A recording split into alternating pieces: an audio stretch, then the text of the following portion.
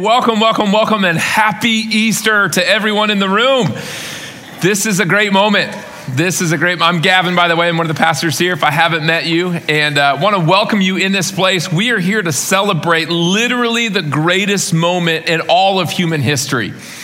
So you guys know Easter is not about the bunny, it's not about the eggs, not about ham at grandma's this afternoon. Those are wonderful things. But Easter is about Jesus Christ, that he is alive. We are here to celebrate this morning the definitive declaration through the resurrection of Jesus that the devil is defeated, that death is overcome, that hell has been conquered, that God's wrath has been satisfied, that sins have been forgiven, that hope has been secured, that heaven is guaranteed for all who call on the name of the Lord Jesus because Jesus is alive. Amen? Amen. He is alive. I want you to know that this truth, Easter truth, what we celebrate this morning is actually the very heart, the very soul, the very essence of Christianity itself. That at the heart of what we believe and anchor our whole lives in is not at its core about principles to live our lives by or a certain philosophy to root our lives in. It's about a living person, Jesus Christ. Christianity isn't about a certain ideology or a particular tradition. It's about a living person, Jesus Christ. It's not about a religious system or an institution or an ethical code or an organization surrounding a book written by a dead man. It's about a living person, the Lord Jesus Christ, who is alive today in 2022. He's alive. He's the head of the church. He is revealing himself and calling people into his family every day. And Easter is all about Jesus. And so this morning, we're going to celebrate that this Jesus is alive. Now, every Easter, what we do, we turn our attention to one of the 4 biographies about Jesus written in the Bible. We call these the Gospels. And we get to look in at this story again and see what we can glean from it. See what God has to speak to us about the resurrection of Jesus Christ. And if you're a part of our church family, you may know we just kicked off a series in the Gospel of Luke that we're going to be in for the better part, probably more than an entire year. So this year we said, hey, let's drop anchor in Luke's Gospel. Look at the resurrection story from Luke chapter 24 and see what we can learn from it. And so if you have your Bibles, turn with me to Luke chapter 24. And here's what I want you to see from the text. This is like immediately after the resurrection, okay? And what I want you to notice is that Jesus' like first item of business, just woke up, picture him stretching out. What's he going to do? He shows up to his disciples. He appears to his people. He wants his children to know that he is alive and that he is with him. And here's what I want to contend to us today from this text. That this same Jesus that rose from the grave is still alive today. And that if his priority was to appear to his people, then we can conclude that Jesus is still appearing to his people today. And in this text, we're going to see 3 ways that Jesus appears to his people that I'm going to contend are still the ways that Jesus appears to us even today, even in 2022, as he is alive right now. And so we're going to walk through them one at a time with our time together. Here's the first one that I want you to see. Jesus is alive, and he is appearing through evidence and relationship. Let me show you in the text. We're going to start in verse 36. It says, as they were talking about these things, so they are the disciples, these things probably refers to what happened in verses 1 through 12, which is that Mary and Martha and the other Mary went to the tomb and they found the door open, it's empty, an angel appears to him, says the Lord is not here, he has risen. They go back, they tell Peter, Peter goes in, he stoops in with his buddy John, they look, the tomb's empty, they're talking about these things. They're standing around, how did this happen? As they're talking about these things, Jesus stood among them. Jesus himself stood among them and said, peace to you. But they were startled and frightened, as any of us would be, and they thought that they saw a spirit. In other words, they literally thought they were seeing a ghost. Verse 38, and then he said to them, quote, why are you troubled, and why do doubts arise in your heart? See my hands and my feet, that it is I myself. Touch me, he says, and see. For a spirit does not have flesh and bones, as you see that I have. And when he had said this, he showed them his hands and his feet. Real quick, here's what I first want you to notice from this text. when we talk about the resurrection of Jesus at Easter, when the Bible talks about the resurrection, when as Christians we talk about the resurrection, what we're not talking about is sort of a metaphorical resurrection, right? Like grandpa died, but he lives on in our hearts. Like he's still alive in spirit, right? That's a great sentiment. That's not Christian resurrection.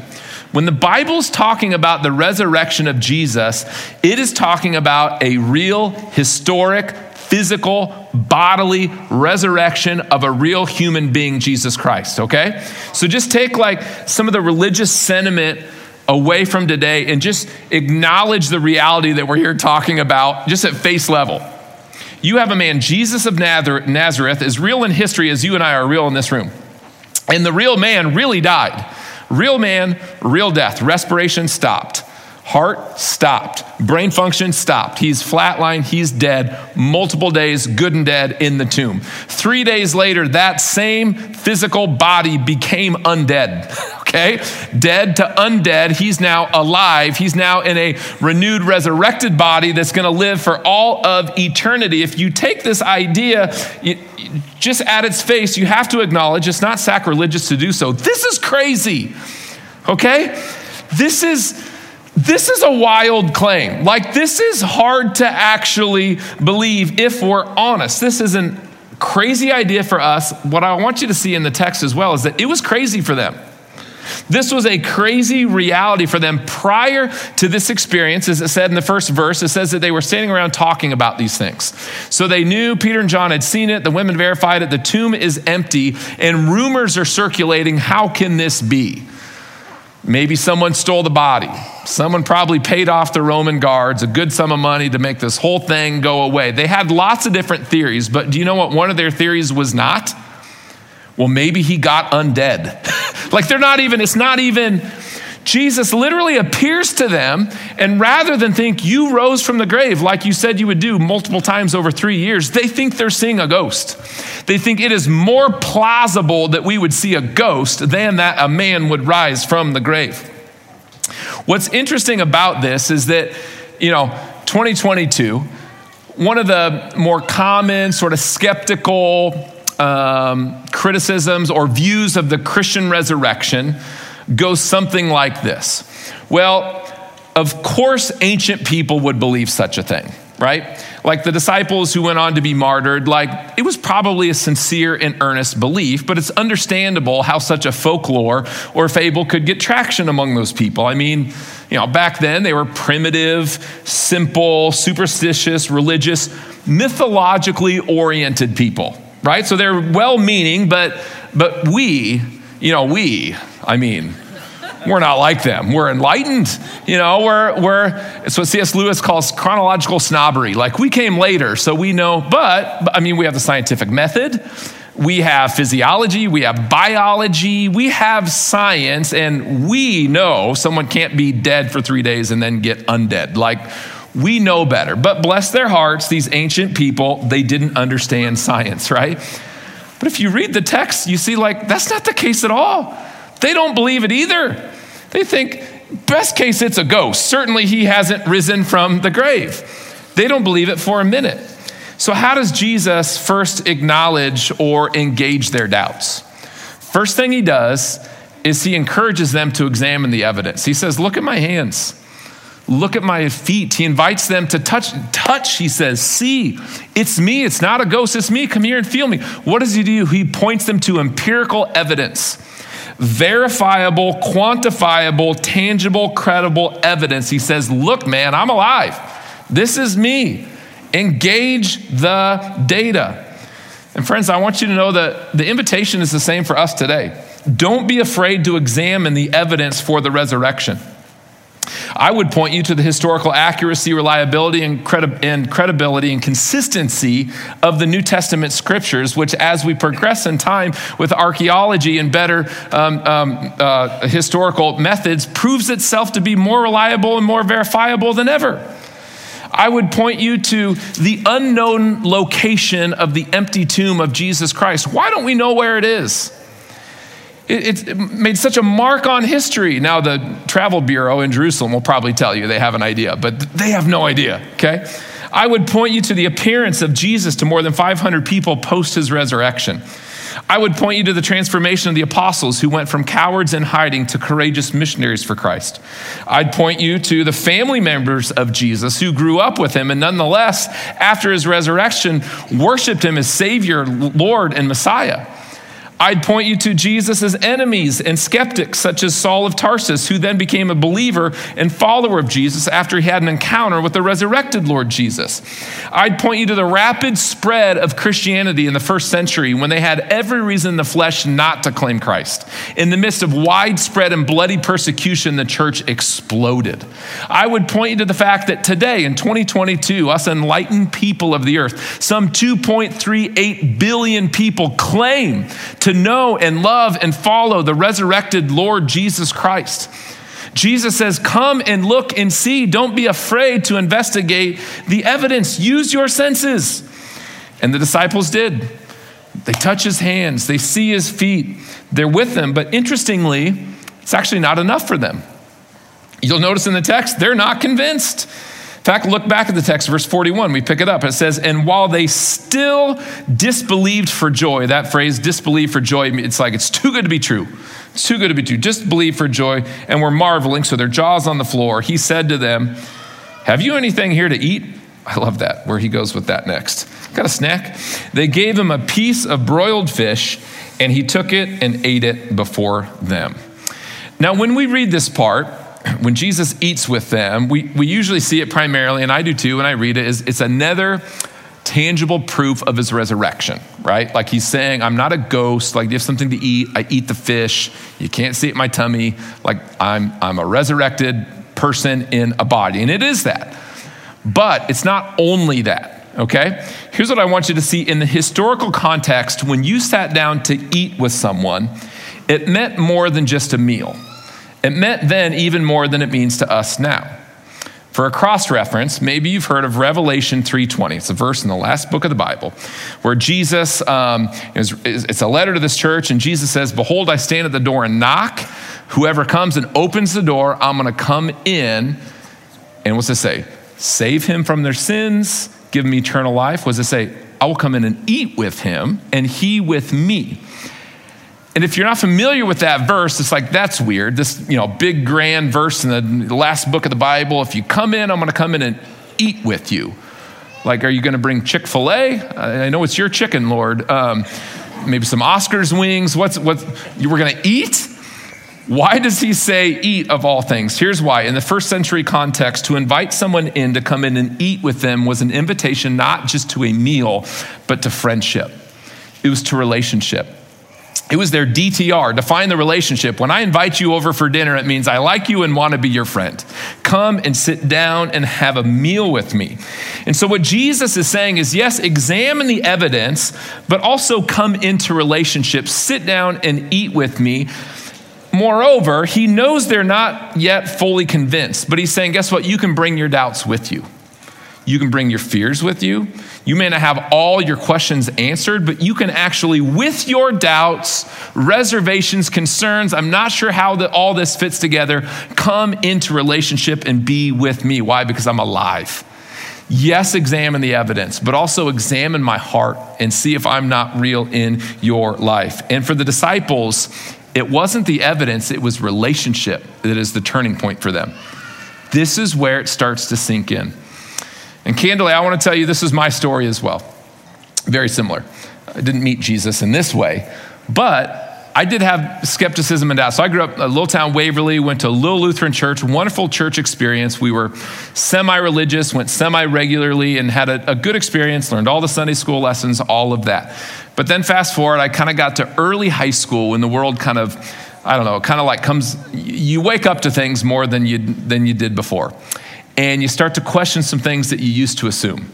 And if I'm honest, it was in that season of my life that I started thinking about all these lessons that I learned about in Sunday school. And candidly, they sounded more like fable and folklore than they did history and reality, right? Can I just say that? And I thought, really? Like Noah and a flood and a big boat and the animals? Like, that's neat in a Sunday school book, but really? Jonah and a whale, 3 days? Like, how did he breathe? And Jesus died on a cross, and now I get to go to heaven. And it's like, these are wonderful things, but but really, as a rational human, right? Is this real? And I wanted to believe in Jesus. I wanted to be a Christian, but I had to be honest about my doubts and think, is this real? I got to kind of do a little due diligence before I really sell out to this whole Jesus program. And so I started with what very little resources I had at the time, meaning there was no internet then, because yes, I'm old like that. So yes, kids, there was no internet, no Google to search. I didn't have access to a wide array of books, but I started to just ask these questions. And since there wasn't a lot of resources at the time, I was too embarrassed to really ask my parents or my little small-time pastor. And so I actually internalized those doubts, and it turned into a great bit of shame. Like I love God, I think, if he's real. I'm not trying to run, but really I had this intellectual wrestle. And what finally won me over, you know what it was? It wasn't evidence, though I did find some good evidence. And though since becoming a Christian, I found a great mountain of evidence, what won me over was relationship. I went to this little Bible study. I've talked about it before on Sundays, my junior year of high school, and we studied the book of Romans. And as I read the word of God, I'm learning about God's righteousness, God's justice, God's grace, forgiveness of sins in Jesus, imputed righteousness, a new identity in Christ, eternal life. And I'm reading these things, and I only understand maybe 20% at best. But as I'm reading it, I realized something switched in my heart. I don't know how to explain it, but it felt like I transitioned from reading a historical document to reading my own biography. It's like, yes, this is it, and this is me. And sin is not this ethereal outside idea. It's not something that like real bad people do that are in jail. It's something that's in me, and Christ offers a substitute. And I never had that like Baptist church, like walk down the aisle and give your life to Jesus moment, but it was sometime in that Bible study that it was like, Lord, I think you're knocking on the door of my heart, whatever that looks like. And would you come in? And he did. When he says he will come, he will come. Scripture says somewhere else, just coming to me in the moment, I can't remember the reference. It says, if you seek the Lord, when you seek the Lord, you will find him if you seek him with all your heart. And it was like, I was like, Lord, are you real? And what won me over wasn't just evidence. It was a confirmation of relationship with God in my heart. He said, yeah, I'm your father and you're my son, and I'm adopting you in through the blood of Jesus Christ. It was relationship that won me over. It was real to me when I was 16, and it's even realer to me now at 39. I want to ask you, have you entered into that relationship? Like the disciples, maybe you still have a little skepticism. Maybe you have a little bit of doubt. Jesus says, bring all that, sit down, let's have lunch together. Open the door of your heart, and we're going to work through this stuff together. Jesus is alive, and he is appearing through evidence and relationship. Here's the second thing I want to show you from the text, though. Jesus is alive, and he is appearing through the Bible and fulfilled prophecy. Let me show you. Go to the next verse, verse 44. It says, and he said to them, quote, these are my words that I spoke to you while I was still with you, that everything written about me, that's Jesus, in the law of Moses and the prophets and the Psalms, that shorthand for all of the Old Testament, okay, must be fulfilled. Then he opened their minds to understand the scriptures. All they had was the Old Testament, and said to them, quote, thus it is written that the Christ should suffer and on the third day rise from the dead, and that repentance for the forgiveness of sins should be proclaimed in his name to all nations, beginning from Jerusalem. So what I want you to see here is that Jesus has shown them evidence. He's okay going empirical evidence. Look, see, examine, see if it's really me. He's entered into relationship. He's eaten food with them. But here we see he doesn't want their faith to just rest in personal experience and miracles. He wants them to see that this resurrection is actually embedded in every page of Scripture. He wants them to see that this is nothing new. This is not a freak miracle. This is the very centerpiece of redemptive history that God has been planning since the very beginning of time. And it says in verse 44 that Jesus essentially led a Bible study. If I could go back and listen to any Bible study, it would be this one. It said he opened their minds how all the scriptures were speaking about him. Again, all they have is the Old Testament, but he's helping them see this has been God's plan A from Genesis all the way to the end. Let me just walk you through the books of the Old Testament. He helped them see that in Genesis, Jesus was the seed of the woman that would crush the head of the serpent. That in Exodus, Jesus was the Passover lamb who takes away the sins of the world. In Leviticus, he was the great high priest who was interceding for his people.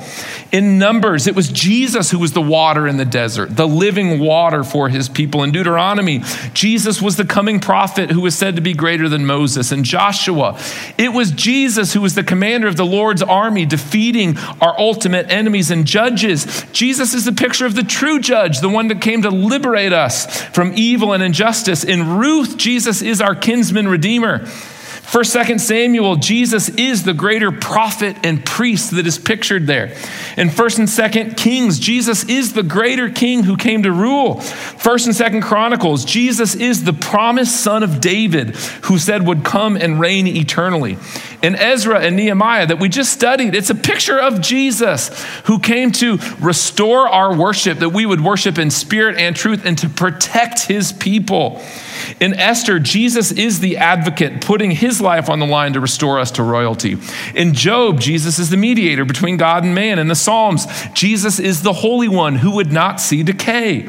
In Proverbs, Jesus is personified wisdom. In Ecclesiastes, it's Jesus who is our true meaning. In Song of Solomon, I'm halfway through, Jesus is our faithful and devoted love. In Isaiah, it's Jesus who's the suffering servant. In Jeremiah, he's the weeping Messiah. In Lamentations, he is the one who assumes the wrath of God on our behalf. In Ezekiel, it's Jesus who is the Son of Man. In Daniel, it's referring to Jesus as the one who is in the fire with us. In Hosea, Jesus is the faithful husband who remains with us even though we betray him in infidelity. In Joel, it's Jesus sending his spirit. In Amos, it's Jesus delivering justice. In Obadiah, Jesus is the picture of the judge who punishes those who do evil. In Amos, he is the one who delivers justice to the oppressed. In Jonah, Jesus is the greater missionary who pursues the undeserving in mercy. In Micah, Jesus is the one who casts our sins into the sea of forgetfulness. In Nahum, Jesus is the one proclaiming world peace beyond our imagination. In Habakkuk, it's Jesus who crushes injustice. In Zephaniah, it's Jesus who is the warrior who is mighty to save that we sing about today. In Haggai, it's Jesus who restored worship. In Zechariah, it's Jesus who is the pierced Messiah, pierced for our transgressions, it prophesies. In Malachi, Jesus is the Son of righteousness who brings healing to his people. And that's just the Old Testament. All the New Testament is written about him. Jesus opened their minds. It's like, guys, I'm alive, touch, feel, see me, eat with me, but just know this isn't new. This is God's plan A from the beginning. It's in your Bible that you've always been reading. Their minds were open. Did you know that in the Old Testament, there were over 300 prophecies prophesying the person and work of Jesus Christ? He fulfilled them. Even though this book is 66 books written by 40 different authors in 3 different languages over about 1,500 years, it is telling one story culminating in what we're celebrating today. It is all about Jesus. I want to show you a picture. This is a picture. It's the Bible in order. Genesis on the left, Revelation on the right. And what it does, it's an image of internal cross-references and fulfilled prophecies within the Bible itself. So every connection between two texts where they refer to one another or a prophecy that is fulfilled in the text is connected with a colored line. And this picture shows us visually what the Bible does textually, which is tell one unified, cohesive story culminating in the resurrection of Jesus Christ. From Genesis to Revelation, it's all revealing his character, his heart, his mission, his purpose, and his work. He is revealing himself to us through Scripture.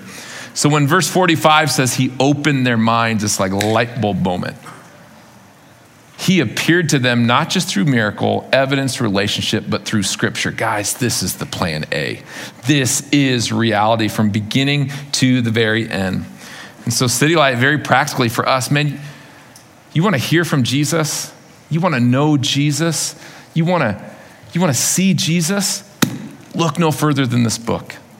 This is the living and active Word of God. So many of us, how many of you have heard this thought in your own head or said it out loud or heard someone else? If I had just seen the resurrected Jesus, or if I had just seen a miracle, or if I had just met Jesus, then it would just get me over that final hump. I've thought that. But you know what? It's not true. How do I know? The disciples had all that and it didn't do the trick for them. What won their hearts was the witness of the word of God. It was this book. There is power in this book to open our minds to see Jesus. Jesus appears to us through Scripture. It is his very word. It's living and active. This is no ordinary book. It's not just words on a page. This is God's living word, and he appears to us through his word. Jesus is alive, and he appears through the word and through fulfilled prophecy. Here's the last one I want to show you. Jesus is alive, and he is appearing through lives changed in power. Through lives changed in power. Let me show you from the last two verses. Verse 48, it says, he's talking to his disciples there, "You are witnesses of these things, and behold, I am sending the promise of my Father," that's the Holy Spirit, "upon you. But stay in the city until you are clothed with power from on high." So last, sort of scene in this little moment in Scripture, verse 49, Jesus leaves them with this promise. He's going to send the Holy Spirit, and they're going to be his witnesses to the ends of the earth of the gospel. What's striking about this is the context and how unlikely it is. Again, there's 4 sort of biographies of Jesus. There's a parallel one called John. In his telling of this exact same account, it tells us where they are when Jesus appears to them, and they are in a locked room. Here's what happened. They see Jesus get crucified for what he's doing. They realize everyone knows that they're his followers, and they realize we might be next. So what do? They tuck tail, they run back to a room, they lock the door. I picture them like putting a couch in front of the door, and they're like in fetal position, okay? This is like God's mighty army. They're behind the locked door, and Jesus says, I'm gonna bring some power to you, and you guys are gonna be my witnesses to the ends of the earth. And you read it again on face level, and you're like, Jesus, you could have picked a better team. These guys they're not really Navy SEALs wanting to take the next mountain. They're like self-preservation mode, fearful, cowardly men. In fact, you remember what Peter was doing the night Jesus was betrayed. He denied Jesus to who? A preteen little girl. Heard his accent. Oh, wait, aren't you one of those Galileans? Do you know Jesus? Jesus who? I know a Jesus Smith, Jesus Christ, no one ever met him. Everything to distance themselves and that's Peter. He's a coward. Fast forward to Acts chapter 2. Shortly after this, the Holy Spirit comes. That's what happens when we believe in Jesus. His Spirit comes and lives in our heart, and he changes us. And the same Peter, who is cowardly denying Jesus, cowardly hiding from Jewish men, thinking that he might get killed by them as well, what does he do? He stands up before thousands of Jewish men, and he says, oh, that Jesus, yeah, I know him. And he's God, and he's the king, not Caesar. And he's alive, and he's Lord. And you guys killed him, but he loves you anyway. So repent and believe in him for the forgiveness of sins. And what happens? 3,000 bow their knee to King Jesus. What a scene. What a transformation. He is not who he once was. The rest of the apostles, the rest of the disciples, the same thing. They go from cowardly hiding to boldly and courageously on mission in the world. Why? They've seen their Lord alive. It dawns on them, man, death is not the worst thing that can happen to me. If I die, so be it. My next moment, I will see my living Lord. They've been filled with the Spirit, and they are new men.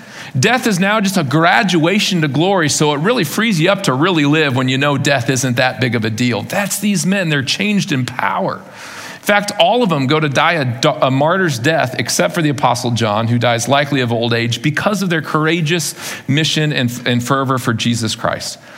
City Light, here's what I want you to see. I want you to know that this kind of transformation didn't just stop in the first century, okay? This Jesus who rose on this day is still alive, and he's still here, and he is still changing lives in power. I've seen this play out in the New Testament. I've seen it play out in my life. I've seen it play out in lives around me. I've seen it in my friend Chris. He grew up insecure from being abandoned by his dad. He had all kinds of daddy wounds, issues, insecurity, tried to find his identity in sports and in pleasure and dumb stuff, and then he met Jesus. And now Chris is a beast for the gospel, secure in Jesus Christ, living his life for his glory alone. I've seen it in my friend Todd, who sat in the back in the last hour. When he was young growing up, he lived his life for money. He thought, if I can just get success and finances, I'll be secure. That was what he was pursuing. His rest was alcohol. That was his escape. That was his peace. And then he met the living Jesus, and everything changed. Now he uses money to worship God and to fuel his mission, and he finds his rest in being a child of God through Christ.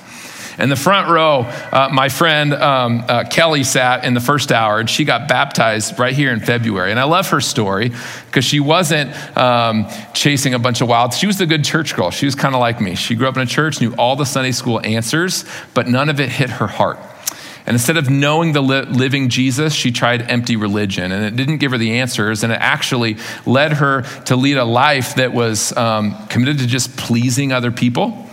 It actually led to where she thought she would never go, which was addiction, to mask the pain and the insecurity and the phoniness that she was living until she met the living Jesus. And she was freed from other people's opinions of her. She was freed from her addictions. Now she carries the biggest smile on her face and lives confidently for the glory of Jesus. My story was similar. If you guys know me, I didn't have a real rebellious childhood. Like I said, I didn't run from God by being really, really bad. But what I realized in hindsight is I think I was running from God's grace by being really, really good. I thought, if I can just do the church thing, keep a certain kind of moral appearance and play by the rules and stay out of the radar, then I won't train wreck my life like the other guys. And what I was really saying is then I won't need God's grace like the other guys. But here's what happened. I gave myself to empty religious rule keeping and performing, and it actually just left me proud, stiff, and dead on the inside. But then I met Jesus. And he showed me that his grace was greater than the sin I didn't even admit that I had. He showed me that his righteousness, which he gifted to me, was eternally greater than any righteousness I could earn on my own. He showed me that when I'm honest in my weakness and in my sin, I actually find a bold confidence in his strength, not my own. And he freed me from weak and powerless religion and self-righteousness to a man who can walk confidently in God's grace and knowing that I'm a child of God. Friends, stories like these are being rewritten every day all around us. This room is filled with them. I could talk about Jake Fouch. I could talk about my wife. I could talk about what I want you to see. Jesus is alive. How does he appear to us? Certainly there's evidence. He invites you into relationship. The most important is the word of God, but there are testimonies all around us that he is alive because lives are still being changed in power. I want to ask you as candidly and sincerely as I can, have you met this Jesus? Guys, this is more than religion. This is more than folklore or fable. This is reality. This is prime reality. There is a God who is real.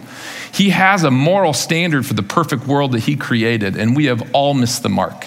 But he offers redemption, forgiveness, salvation, eternal life, but it all comes down to this. Do you believe in Jesus? Have you received his grace? Have you admitted your sin? Have you bowed your knee in your allegiance to him? His invitation this morning is bring your sins, give them to him, receive his grace and forgiveness, and walk newness of life. Jesus said, quote, I am the resurrection and the life. Whoever believes in me, get this promise, though he die, yet shall he live. And everyone who lives and believes in me shall never die. Jesus' invitation for you this morning, if you have not yet, is to take an active, personal, decisive step to believe in Jesus and receive eternal life. Is he calling your name this morning? How do I know? Is he speaking to your soul, to your heart? Is he confirming in your spirit that he is calling you to salvation? If he is, don't harden your heart. Bend your knee. Tell him, I hear you at the door. I open the door. Come in and eat with me. I'm a sinner. Would you save me by your grace? He gladly answers that prayer. And for all of us, I'm going to pray in just a moment. If you've already prayed that prayer, would you respond in joyful singing? Can we worship not just with our mouths, but with our hearts, with our lives? Guys, this is real. Jesus is alive. Because he's alive, we're going to live forever. We're going to be with him. Christians in the room, 1,000 years from now, we're going to be high-fiving in new bodies. We're going to feel more alive than we feel right now. This will feel like a shadow of life. The greatest days are yet to come. I'll turn 40 this year, and for some of you think that's young. Some of you think that's really old. I'm right in the middle. I'm this awkward. Anyway, I'm starting to feel it, right? Like my body doesn't respond the same way, and my knees don't feel the same, and what hurts? Everything. I just need Advil. Why? I don't know, because it's the morning. I just need Advil every day. I think of the scripture, outwardly we are wasting away, but inwardly we are being renewed day by day. and these bodies are going to betray us, but we're going to get new bodies. How do I know that? Because Jesus said, you too will rise to be with me, and you will rise to be like me, and you will rise to be with me for all of eternity. And so because of Easter, the brightest days are ahead of all of us who trust in Christ. Let's pray. Jesus, what an amazing thing we get to celebrate on Easter. We have a living God. On Good Friday, we were in this room, many of us, and it was a somber day. It was a dark day. It was a day that we remembered the atoning sacrifice of Jesus, that it was our sins that nailed you to a tree, that we were the disobedient ones, that we have a glorious, amazing God, and we ran from you and rebelled, but you paid the price. Yesterday was the looming in between. We knew that our sins were paid for, and yet we were still longing and waiting. But this morning is a morning of celebration. This morning is a day that we recognize you are alive. These prayers don't hit the ceiling. You are with us. You are the omnipresent God. Jesus is alive and in this room, and you are still appearing to people even right now. And so, Lord, I don't even know a third of the people in this room right now, but I'm just wondering if you didn't bring some people here this morning because you wanted to appear to them for the first time. God, if you were stirring in their hearts, would you give them all the confidence and faith to just acknowledge that in this moment right now? To just simply pray with me. God, I believe you're real. I still have my doubts. I have my reservations. I have my insecurities and my fears, but God, I think you are maybe opening my heart to you. And I just want to acknowledge with all of my doubt and fears and insecurity, God, if there is a moral law, I have missed that mark. I've disappointed friends, disappointed myself. I have missed the mark. And yet I believe that Jesus, you are the atoning sacrifice. You came to pay for sins, not of your own because you had none. You came to pay for mine. And on that cross, it was an incredibly personal thing for me. My sins were paid for on that cross. Jesus, I believe. And then I believe that you rose again on the third day, that sin was actually conquered, that though I have to die, I don't have to stay dead, but I too will rise on that last day to be with you forever. And I receive that salvation by grace that I could never earn by merit. I trust you. Come into my life. You are my Savior. You are my Lord. I express faith in you. And now, God, would you help this just to stay real in our mind's eye? Help us to remember prime reality is God and the resurrection and eternal life. Help us to live and rejoice in this moment and in each moment in light of this great truth of Easter. In Jesus' name, amen.